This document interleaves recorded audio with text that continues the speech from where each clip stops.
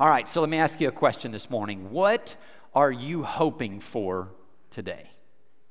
What is it that you are putting your hope in today? Or who is it that you are putting your hope in today? For some of you, being the day of the Super Bowl, it may be the Kansas City Chiefs. You're hoping that our hometown boy, Patrick Mahomes, and his team will win yet another Super Bowl today.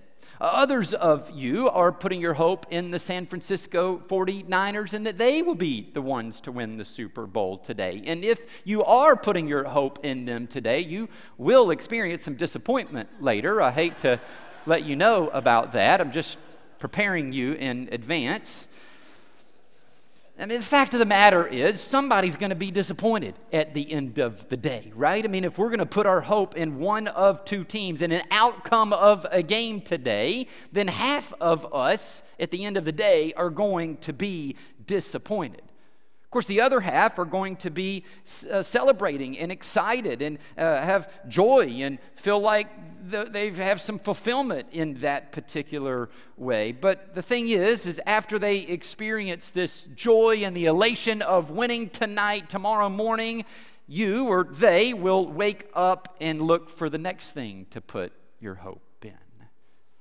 Because that's the thing about hope. Hope can be very fleeting. Things can change and hope can fade so quickly. And even whenever the thing that we were hoping in does come to fulfillment or to fruition, whatever it is that we get out of that thing never really seems to last. And so then we just start looking for the next thing to put our hope in. And that's the way it is with anything and everything. And because hope is necessary in our lives, we just keep looking for it in so many different ways. We're looking for it in a spouse. We're hoping that one day they're finally going to change, right? Don't give anybody an elbow right now that you're sitting next to. Sometimes we're hoping that we are the ones that are finally going to change. I hope that one of these days I'm finally going to get it right. Or we're hoping that our kids are going to change or that our parents are going to change, right? Many of us are hoping the economy is going to change and it's going to get better. Or you're hoping for different politicians or a different president who will be in there. Someone who's going to make your life better, make your life easier, make your life more comfortable. Some of us are putting hope in money or technology or a better job or a boyfriend or a girlfriend or a spouse. Some of us are hoping that an illness or a sickness or chronic pain that we deal with will go away. We're just hoping that our situations and circumstances will just get better. But again, each time they do, or each time one of these things that I mentioned happens, what tends to happen is we get bored again, and then we look for the next thing that will bring us hope. And maybe the next thing, the hope will last that time. But again, what we often learn is that hope is fleeting. We find it, and then it disappears. And some of us need to wake up to that being our reality, to seeing that that is the pattern, that this is the cycle that we really are in. We're kind of blind to see it, but if we really look at our lives, we start noticing that we're putting our hope in one thing, and then when it happens, we're going, oh, well, that didn't really give me what it is that I wanted, so I've got to start hoping to put my hope in something else to see if that will fulfill this time. Of course, there are others of you who are in here this morning and recognize that. Maybe you this morning don't have much hope. You've failed again. You've lost someone. You're feeling that loneliness. You're feeling that emptiness. You're wondering if things ever really will change. Maybe even if it's really even worth it to continue. If that's you and where you're at this morning, know that I am praying for you, and I can't wait to share with you what Paul has to say to us in this letter to Colossians in verses 24 through 29 today. We've been going verse by verse through Paul's letter to this church at Colossae. We've made it through the first 23 verses so far. And so today we're going to be picking up, as I just mentioned, in verse 24 of chapter 1 and going through 29. Here's what Paul says right off the bat. He says, now I rejoice in what I am suffering for you. The first thing that we see here is that Paul is suffering. That even the great apostle Paul, the one who wrote most of the New Testament for us, experienced suffering in his life. Life was hard. Life was difficult. But what we notice here is that Paul's approach to suffering is very different than what a lot of us experience in suffering, because Paul said that he is rejoicing in his suffering. Most of us are looking to get out of our suffering. We're hoping for better situations. We're hoping for better circumstances, not to stay in the suffering. We want something to get out of those sufferings, not rejoice in them, but yet that is what Paul is saying here. He's rejoicing in these sufferings because, well, he knows that it's for the good of the Colossians. It's for their benefit in some way. He understands that God is not absent from suffering and that God is going to use it for good in some way and to bring him glory. And of course, the same thing is true in your life as well. He is not absent from your suffering. He is in it with you, and he's even working in it somehow for your good and his glory. And so you too can rejoice because you're not walking through it alone, and he's going to do something in your pain and in your suffering. Paul says, now I rejoice in what I'm suffering for you. What is it that Paul's suffering for them? How is he suffering for them? Well, Paul is writing this letter from jail. Paul's in jail. He's suffering in jail in this moment. Why is he in jail? For telling people about Jesus. People didn't like him telling other people about Jesus. The Jews didn't like it because they didn't believe that Jesus was the Messiah, especially the Jewish religious leaders of his day, and they were trying, it felt like, to take away their power and their privilege within the Roman Empire in some way. Gentiles didn't like it because Jesus was being declared as the one and only God and taking away their worship of idols and so-called other gods. And so Paul was suffering for them in order to make sure that they knew the truth and that they didn't miss out on the good news about Jesus. He was willing to suffer in this way to get the truth out, to get the good news out for them. So he's rejoicing because he knows that it is for their benefit. Now I rejoice in what I'm suffering for you, and I fill up in my flesh what is still lacking in regard to Christ's afflictions for the sake of his body, which is the church. Now that needs a little bit of some explanation, because it sounds kind of like Paul is saying that there's something lacking in regard to Christ's afflictions, to Christ's sufferings which were on the cross. Was there something lacking in Christ's suffering on the cross? No, we refer to it as his finished work on the cross. Jesus himself declared that it is finished. His suffering on the cross was not lacking in any particular way. So what is it that Paul is talking about here? Well, the way this is written, and especially as he brings the talk about his body and the church here, gives us the idea that he's talking about this union, that Jesus again is the head and we are the church. We get this picture, this image that Paul is talking about, and he's brought up in a number of places before, right? Jesus is the head, we are his body, there is this union. And so Paul, just like us, is one of the members of the body. He was spiritually joined to Christ as the head. And so when Paul suffered, Jesus, who's connected to him as the head, well, he was suffering as well in that particular way. I don't know if you remember or not, but when the Apostle Paul had his conversion moment, and we read about that in the book of Acts 9, do you remember what it was that he said to Paul? Here's what he said to Paul. I think I'll put it in here.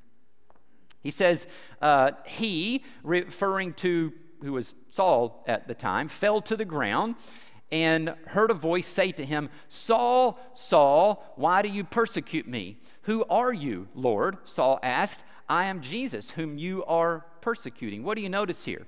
He says, "Saul, Saul, why do you persecute me?" And then when he references it here, he says, "Who are you, Lord?" Saul asked. He said, "I'm Jesus, whom you are persecuting." Let me ask you a question. Was Paul persecuting Jesus? Jesus wasn't even around, literally, like in a bodily form anymore. He had been to the cross. He had died. He had been buried. He was raised. He had ascended back to heaven. But here, Jesus connects the fact that he was suffering. Saul, was persecuting the church. But because he was persecuting the church, he was persecuting Jesus too, because Jesus is the head of the church. And when the body is suffering, the head is experiencing that suffering as well.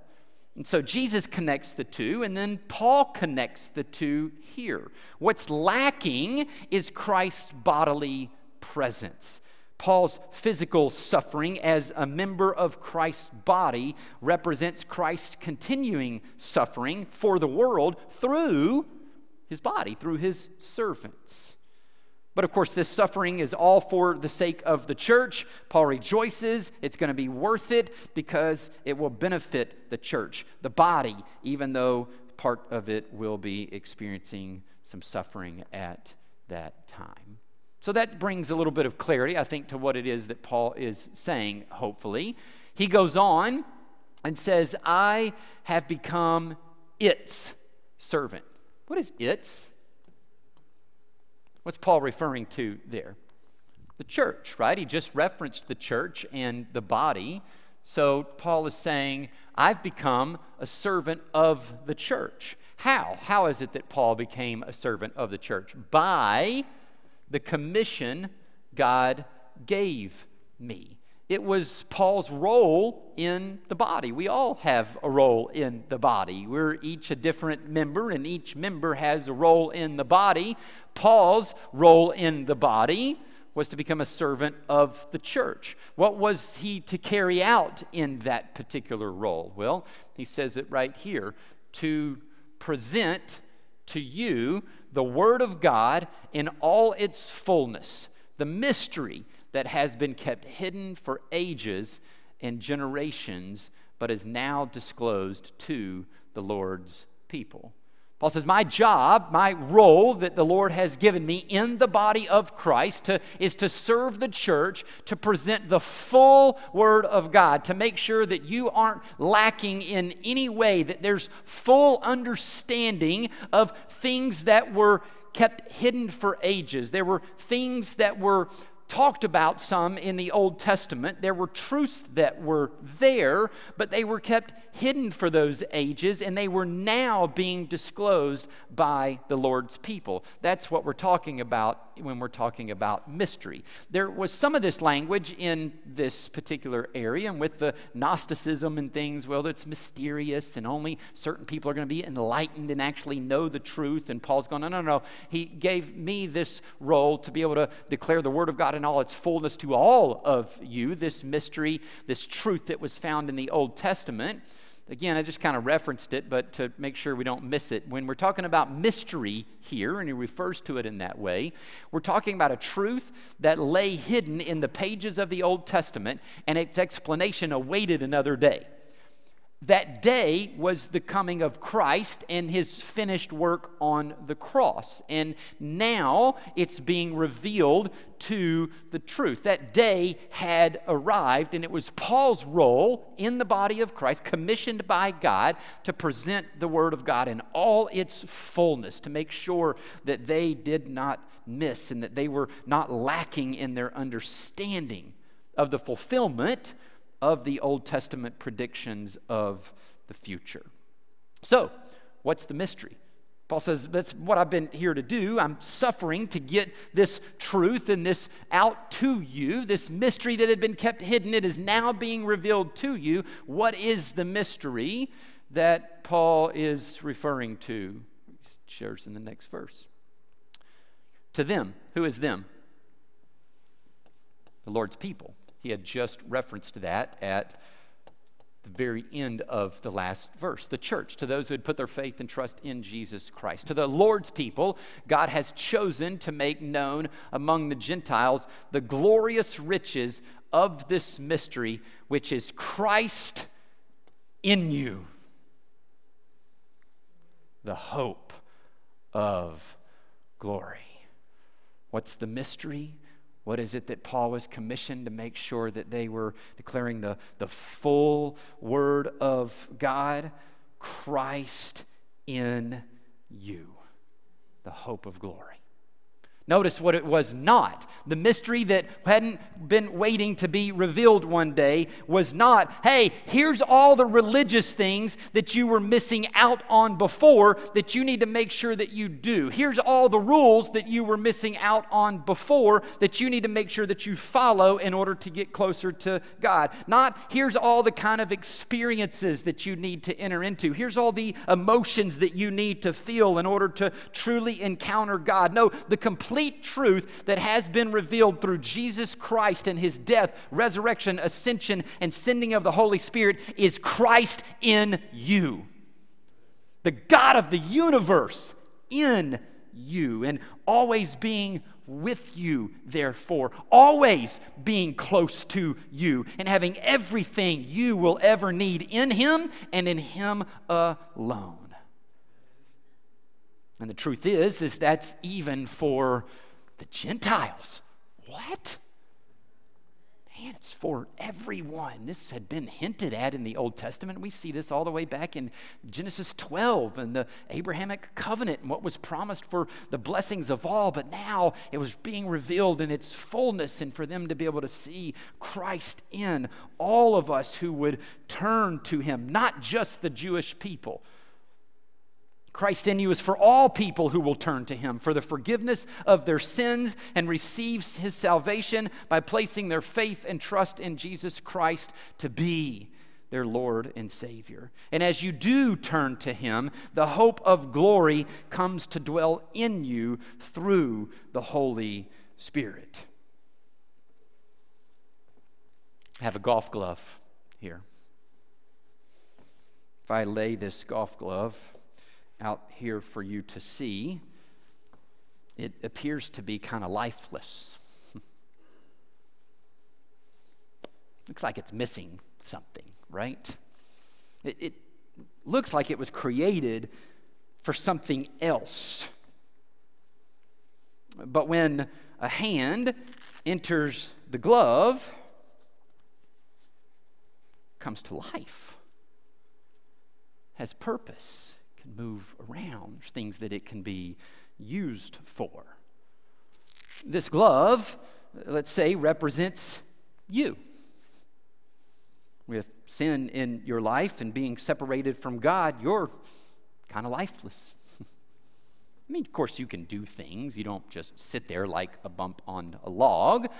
But anything and everything it is that you're chasing, you'll never find fulfillment and satisfaction in. You're going to feel that. You're going to feel an emptiness within you if you were meant to be in union with the God of the universe, and you're missing that, right? But the moment that you put your faith and trust in Jesus for salvation, you are completely forgiven based on his finished work on the cross, and through the Holy Spirit, Jesus comes to dwell in you and bring you to life now as well, with his power and his energy working in you and through you, and he brings you purpose. Now you can live out what it is that you were created for in the first place. You couldn't live out what you were created for without Jesus. But with Jesus now in you, you can live out what it is that he created you for. And he tells us that Jesus coming to dwell in us is Christ, the hope of glory. The hope of glory dwells in you. Again, we've been talking about hope since the beginning of the message today, and what we see here is that hope is found in a person. Hope is not found in better situations or better circumstances. Lasting hope is only found in Jesus. And if he dwells in you, and you are in a forever union with him, then you always have what? Hope. Even if your emotions tell you otherwise. Even if your feelings tell you otherwise. Hope dwells in you. The hope of glory dwells in you, and you are in union with him. Hope that he is doing something in the situation or the circumstance that you are in. Hope that you still have peace and love and joy and patience and kindness and goodness and faithfulness and gentleness and self-control in him, no matter what situations and circumstances you are facing. Hope that you will be with him, and this will be your experience for all of eternity. Guys, union with Christ and the fullness of all that you have in him is the greatest truth in all of Scripture.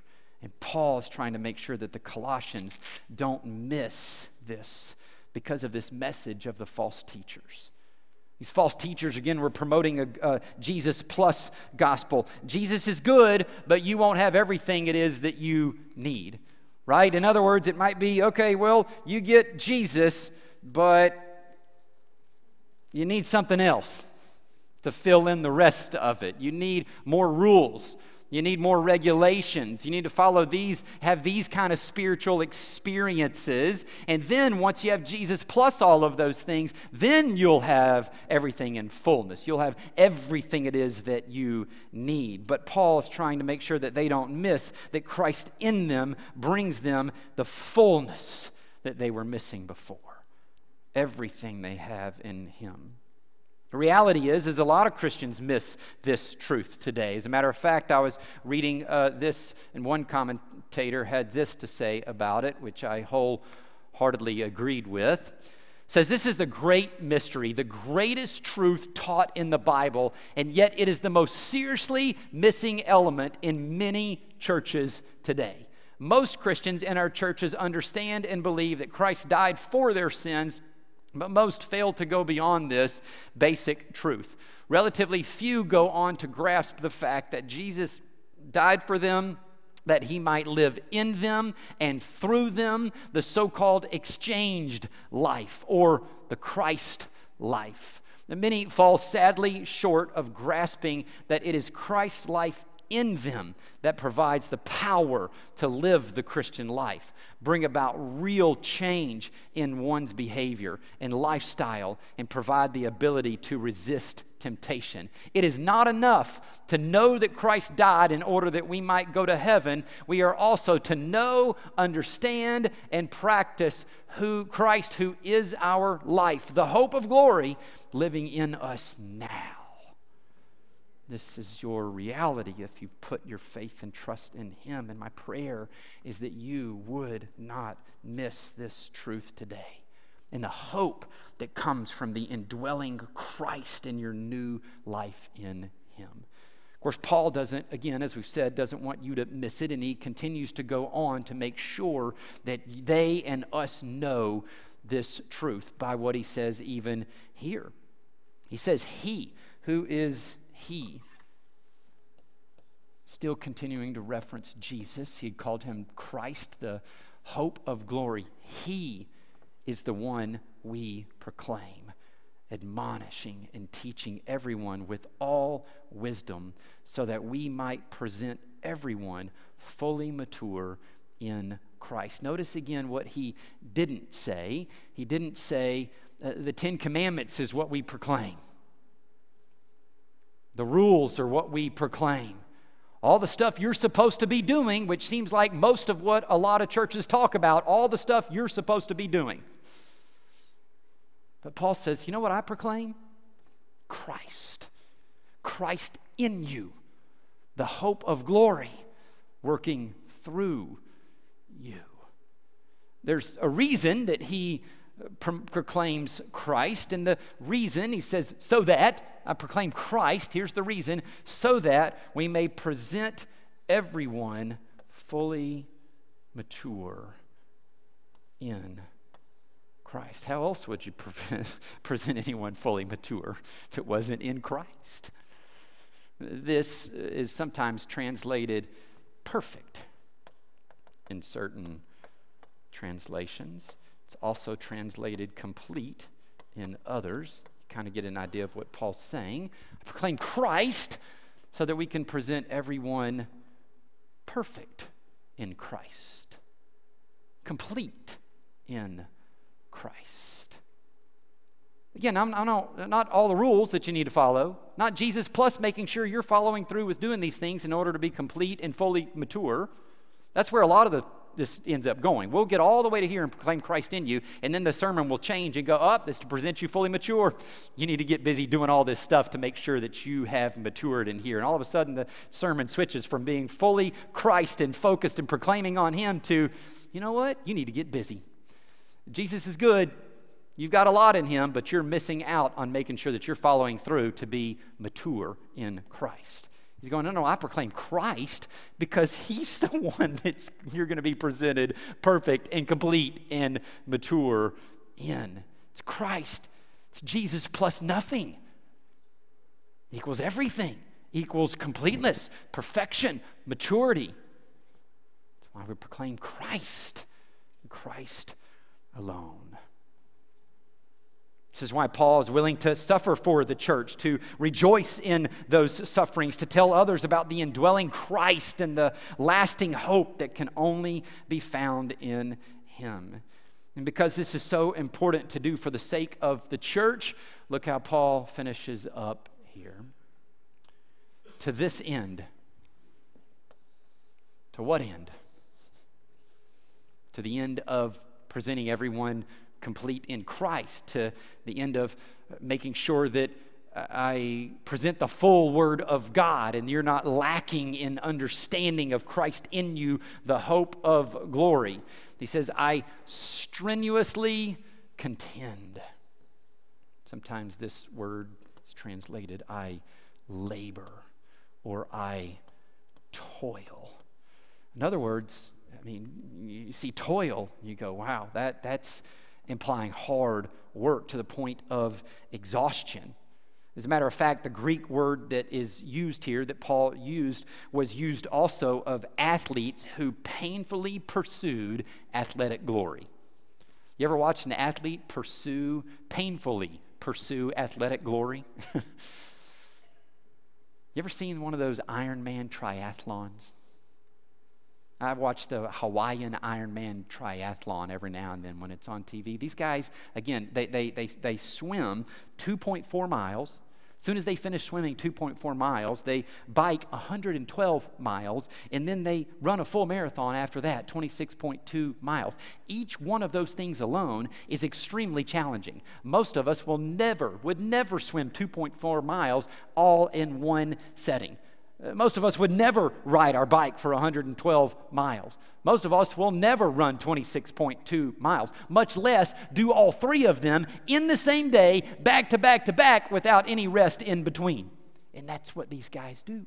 And it's in Hawaii, and it's hot. And you should see the looks on their faces when they are pursuing the end of the finish line. They are painfully pursuing the end of the finish line. This is the picture that Paul is trying to give us of what he's doing to make sure that this end is accomplished, that the word is getting out there, that people are knowing that they're proclaiming Christ and the fullness of Christ in you, the hope of glory.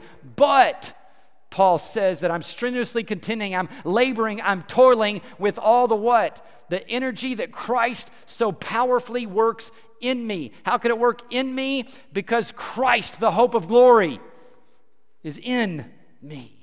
And He is expressing His life and His power and His energy through me. I love the way that Paul says this here because it really just kind of shows us how this whole thing works. The way that Paul states this helps us see that we participate with Christ in us, the hope of glory working through us. He's the driver, He's the source, but we get to participate with Him in what it is that He is doing through us. We are actively engaged with Him in His work through us. I showed you this illustration a bit earlier. And again, when Jesus comes to dwell in us, His power is going to be in us. And He is going to start expressing that energy and power through us in the things that we are doing. And this is the Apostle Paul, and he's going to tell other people, and he's going to start suffering, and it's going to require, he's human, and his body's going to get tired, and